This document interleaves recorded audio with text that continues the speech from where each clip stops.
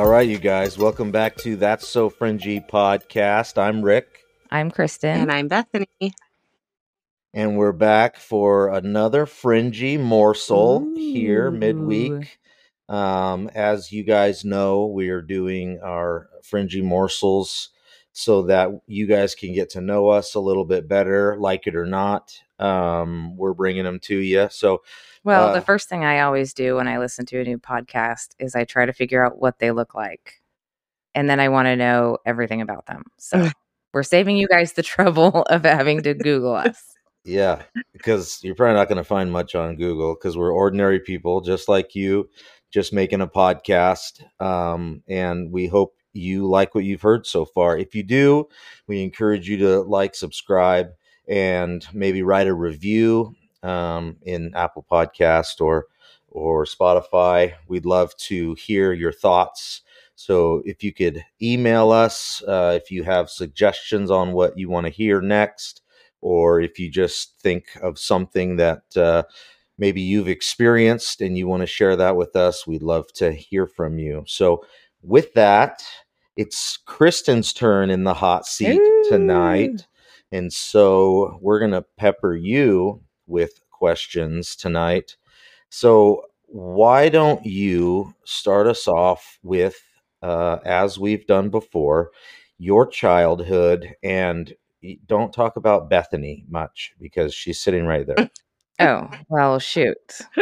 Okay, so I grew up in small town USA. I was the third of 4 children, so I'm lost somewhere in the middle. I was the baby, and then Bethany came along and basically ruined it. So I was the baby for 8.5 years. But you ruined it. And then my life changed. No, then I got my best friend. Well, while I was growing up, you did in fact hate me. I did. Well, you were, in my defense, you were super annoying. So there was that. But so yeah, I mean, nothing crazy growing up. Bethany already said we had great parents. We had a great extended family. We, got together as a whole huge family for Christmas and Thanksgiving. And it was really, we were really blessed in the family department. So I don't really have any complaints about that part of my life. We grew up when I was younger, we went to a Christian church, and then somewhere in the middle school area, we switched and started going to the Baptist church because I think it was my older sister that had some friends that went there or something, and they had a better youth program. And so we switched over to that. And then my parents actually did the youth group for years, actually, over there. So, like it or not, we were forced into going to church and youth group, but we loved it. And it was a huge part of our lives. And we still have friends that we grew up in the youth group with. So no complaints there. I think probably you were a good student, you'd say? Oh gosh. We didn't ask Bethany if she was a good student. She was, but she was a nerd. I was not. No, I was not a good student. I was more, how good do my grades have to be to play sports? That was really all I cared about. So very social. I had a lot of friends, but no, not great in the grades department. In fact, when we went to nursing school, when I was 30, they asked for my high school transcript, and I was terrified. I was like, oh my gosh, Bethany's getting her transcript. And she's like, I've got mine here. It's all ironed and pressed. And I'm like, oh my gosh, I have to dig this out. And it was awful, but they accepted me anyway. Silly them. Bethany, you got any questions for her? Yeah. So what? Obviously, we grew up in church. When would you say you really felt like you knew Jesus? Like, was there a time growing up when it was like, okay, this is it. I know he's real. I feel him. Or was it like later on in life? Yeah, I think it was like I don't ever remember a time when I didn't know Jesus. Like, he was in my life from the beginning, which is kind of weird to think about now because like I don't remember there ever being like a transformation moment or there being like when I accepted Jesus into my heart. I don't honestly remember. I think I did it every time they asked if you want to accept Jesus just because I wanted to make sure that I was good. So I probably did it 100 times Got because to get that fire insurance. I was that kind of kid. I was like, oh gosh, I better ask again and again and again. And again. No, but I don't really ever remember there being a time that I didn't. But obviously there's been lots of times of, waxing and waning in my faith. But I think when I was a young adult, I got married when I was young. I mean, my parents were high school sweethearts and they, got married when they were 20 and had their first kid when they were 22 or whatever. It was this kind of, normal progression. And so then my brother did the same thing. And then my older sister did the same thing. So then I was like, well, gosh, I guess I better get married and then have kids. That was kind of where I thought, that's just where I thought life went. And so I did. And then had 2 boys with my first husband, and that ended up, obviously not working out. And so I think I was right around 30 when we got divorced. And that was kind of like a really hard time. I struggled big time in that season because I was very well, let's rewind a little bit. I have a 17-year-old, and when he was 4, he was diagnosed with leukemia. And so that was obviously a shock to the system for the whole family. We really all kind of had to band together, and Bethany was literally there for everything. She was the first phone call that I made after I talked with the doctor. I didn't even call my husband because I called Bethany first. So she was there for everything. And really as a family unit, we all just really pulled together and made it work, aside from my husband, who, when you go through hard times in a marriage, I think that's really kind of shows your true colors. And for me, that was kind of that was the final straw, was just going through that whole process with him. And, we just had very different ways of dealing with things, I guess. And so that was kind of the beginning of the end. But so we did 3.5 years of chemo and all kinds of blood transfusions and every kind of transfusion you can imagine. And for 3.5 years of that. And he's totally fine now. He's 17 and he's a gym rat and he played football and he's healthy. So we made it through that part, but Praise the Lord. Not unscathed. We all obviously have things that we had to deal with, but I think that was not just a testing of my faith, but it was a test of everything, really, for me. It was, and I remember one of the last times we were up at the hospital doing his chemo, and me and Bethany were sitting there and we're like, shoot, we could do this. Like, we're watching these nurses do this stuff all the time. And we were like, we could totally do this. We could like totally be nurses. And we kind of like looked at each other like, we could totally be nurses. Like, okay. So then we got this like light bulb and we both just become best friends. Yep. Yeah. So we basically looked at each other and we're like, okay, well, if Adam gets through treatment and everything goes well and he's healthy and all of that, then we're going to go to nursing school. And we basically just decided that day. And it was really like, we didn't even ever look back.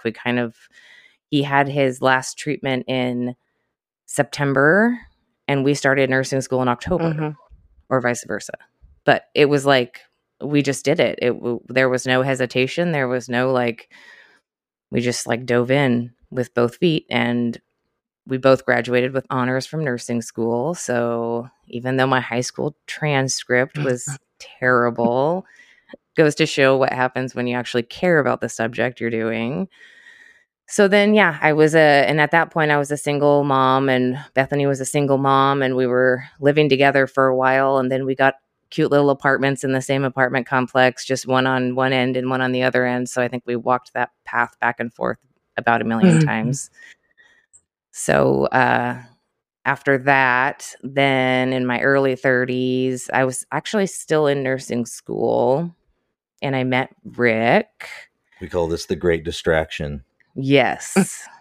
Actually, funny story. The very first night we talked on the phone all night long. And I had a test the next morning in our anatomy and physiology, and I got like 100% on the test the next day. And I was like, okay, well, we have to stay together because you're helping me pass nursing school. So that's how I roped him in. So yeah, so then I got married to Rick, and then, probably remember from his story, we had Lincoln, who was our one child together, and he is an actual angel. Like he's a blessing. Like I've never been around a kid quite like him. He's super amazing. I've never met a kid that is just so oblivious to um just like fear. He doesn't really get afraid of things. He just loves everybody. He just has a good attitude all the time. Mhm. And he's just such a good kid, and everybody, that he meets. I mean, everybody's on the walk to school. Everybody's like, Lincoln, hi Lincoln, and it's so cool to have his little presence running around, because he's the complete opposite of us. I guess with our powers combined, we make a pretty cool arrangement. But I don't know, I don't know how we got such a blessing of a child out of me. I'll tell you that. No kidding, you were terrible. So now that you're older, you've been through a divorce, you've had a kid that had cancer. Your other kid, I can speak from experience, has a lot of anxiety and things that he Mhm. deals with. You now have a husband that has PTSD and is a wild man. How do you keep yourself grounded in your faith, and with all this chaos going on around you? Well, I think for me, so when my oldest child was 19, when he was 9 months old, I ended up in the hospital, and became type 1 diabetic, which was kind of a shock. It came out of nowhere, and I was I was very sick for that week. And then, because they assumed that I was type 2 diabetic, and then, a million tests later, they were like, oh no, she's type 1 and she just happens to be a little bit older. So that was a big shock. And then I got my really big second medical shock a few years ago when I got diagnosed with a really rare form of MS. And so um, I have struggled with a lot of kind of bitterness and just like, why me? I went to nursing school and I put myself through and did the whole thing, the single mom, the working, the school, and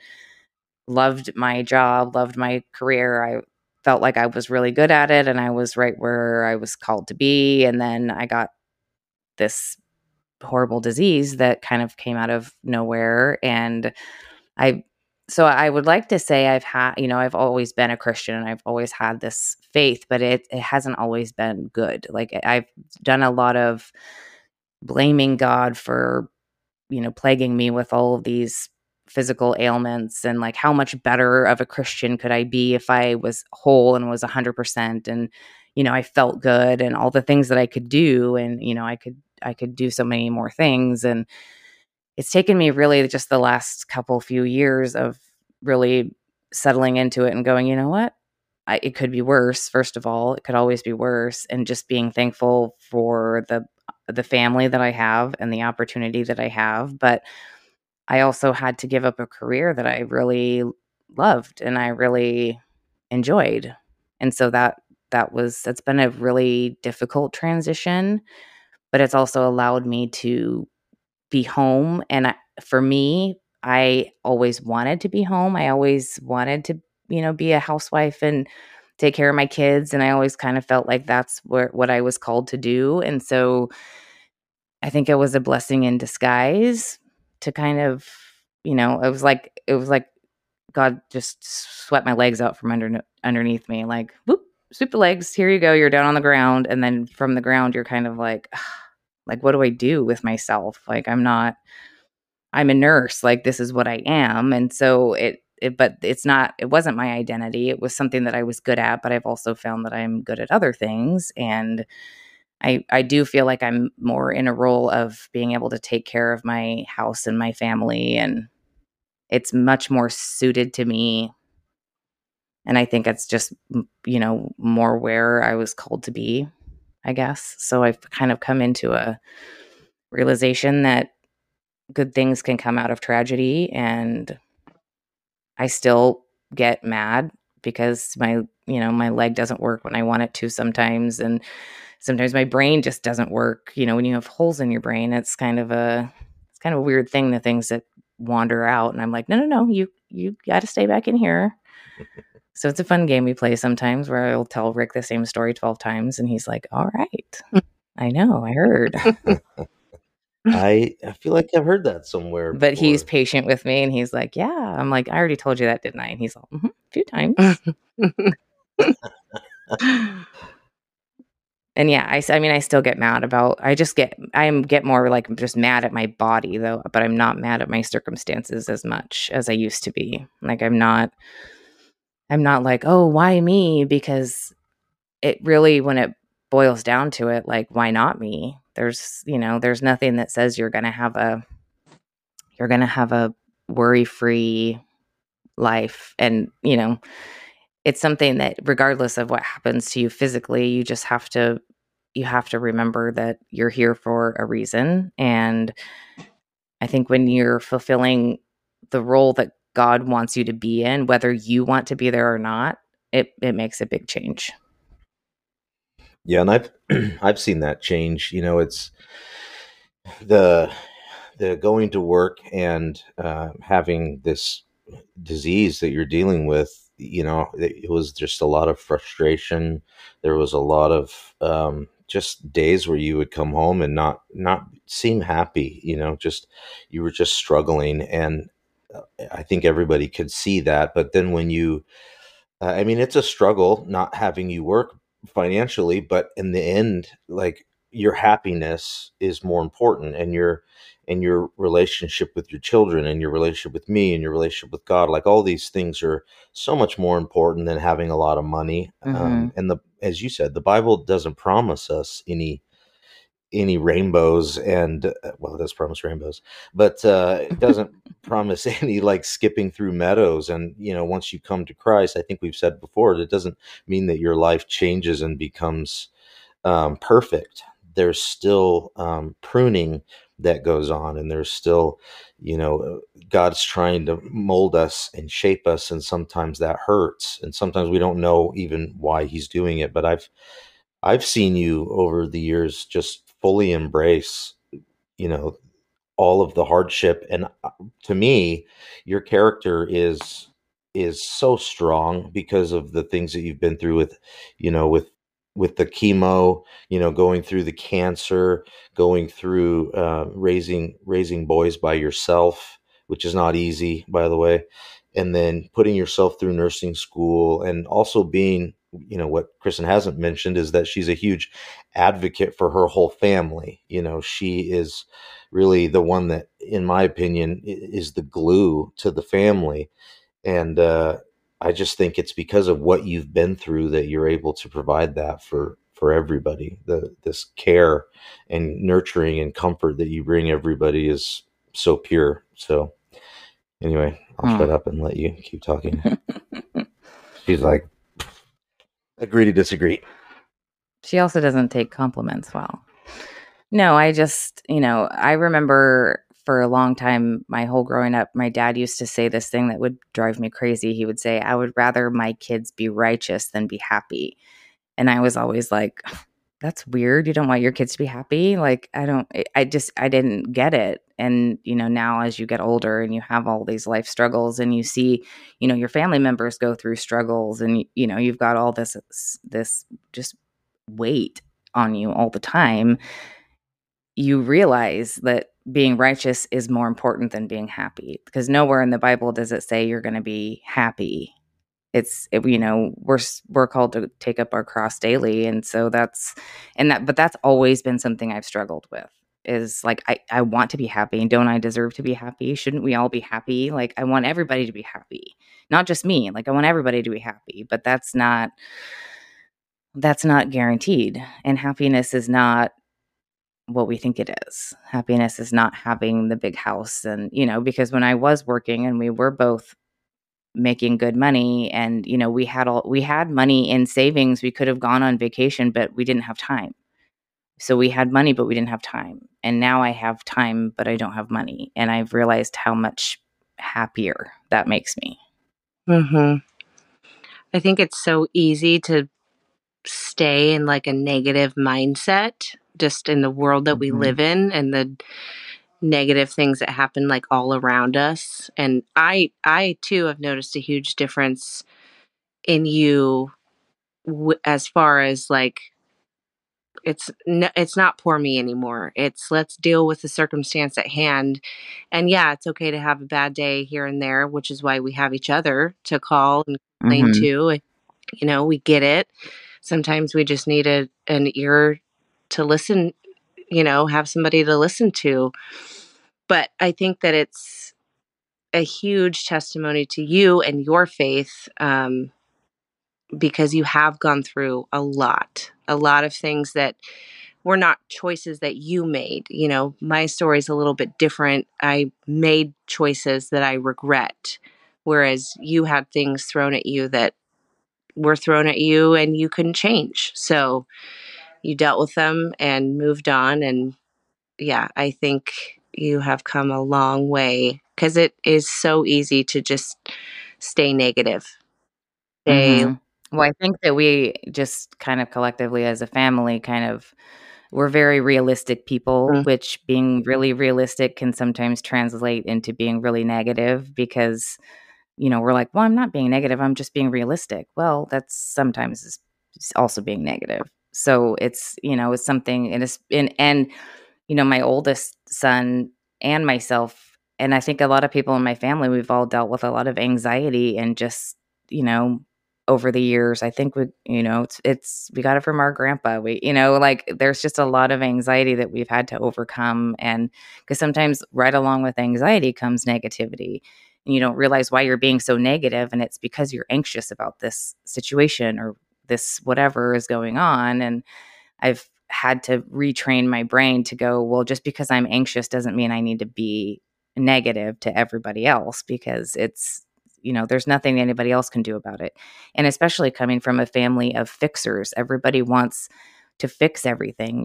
Like, Bethany is hands down the most helpful. She would give you the clothes off of her back. Like, she's probably has the biggest heart of anybody I've ever known in my life.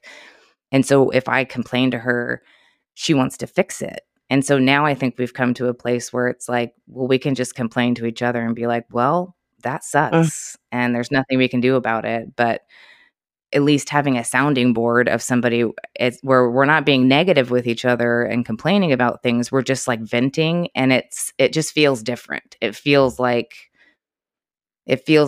we're being cleansed by talking with each other, even though we're not offering each other any solutions. We're not like, oh, well, why don't you try this? Or why don't you go here? Or why don't you try that? Because no offense, Rick, but if I bring up any issue, he's got a solution. Let me tell you, he's got a solution. And I know Robert's going to listen to this, and boy, does he have solutions also. Yeah. They've got it all figured out. You just got to do this. Oh, you just got to say this. Oh, you just got to go here. And it's like, me and Bethany just know I don't want a solution, because I know there isn't one. I'm really smart, and I already have done all the calculations, and I know there's no solution. I just need to talk about it. But it feels differently. It feels like maybe just a maturity, or maybe just, maybe it's just the season we're in. And the next season, maybe I'll be negative Nancy again. I don't know. You never know. I can't wait. We still love Negative Nancy. She's fun. All right. Well, do you have anything else, Bethany, that you'd like to ask your sister? No, Well, we've got her in the hot seat. I don't think so. I love her very much, and I'm so proud of her and us collectively as a family, as a unit. We've all grown a lot in these last couple of years, so Yes, I think so too. our future is bright. Yes. Yeah, and if you knew my wife's confidence level, getting on this podcast is not really in her lane. And so the fact that she's out here walking on water, in my opinion, according to how I know her, this is quite a leap of faith for her to be, out in the public space being fringy. Mm-hmm.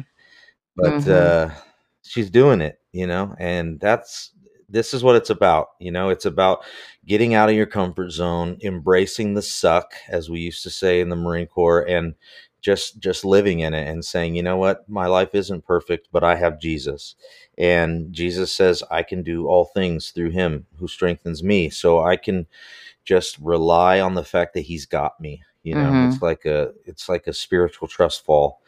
We just have to do it, and just let it go. But anyway, we'll wrap it from here. Thank you guys for tuning in to another Fringy Morsel. It was nice to get to know Kristen a little bit better. We hope you enjoyed these last 3 Fringy Morsels. You've gotten to know us a little bit better. Hopefully that doesn't run you off. But we will be continuing these Fringy Morsels, but they'll be more geared towards current events and those type of things that we talked about in the first Fringy Morsel episode. So with that, we're going to sign off for now, and we'll be bringing you Vicki Joy Anderson as our first guest on Sunday. That episode drops on Sunday, and you guys are going to love it. So stay tuned for that. We'll see you on the next one. Bye. Bye.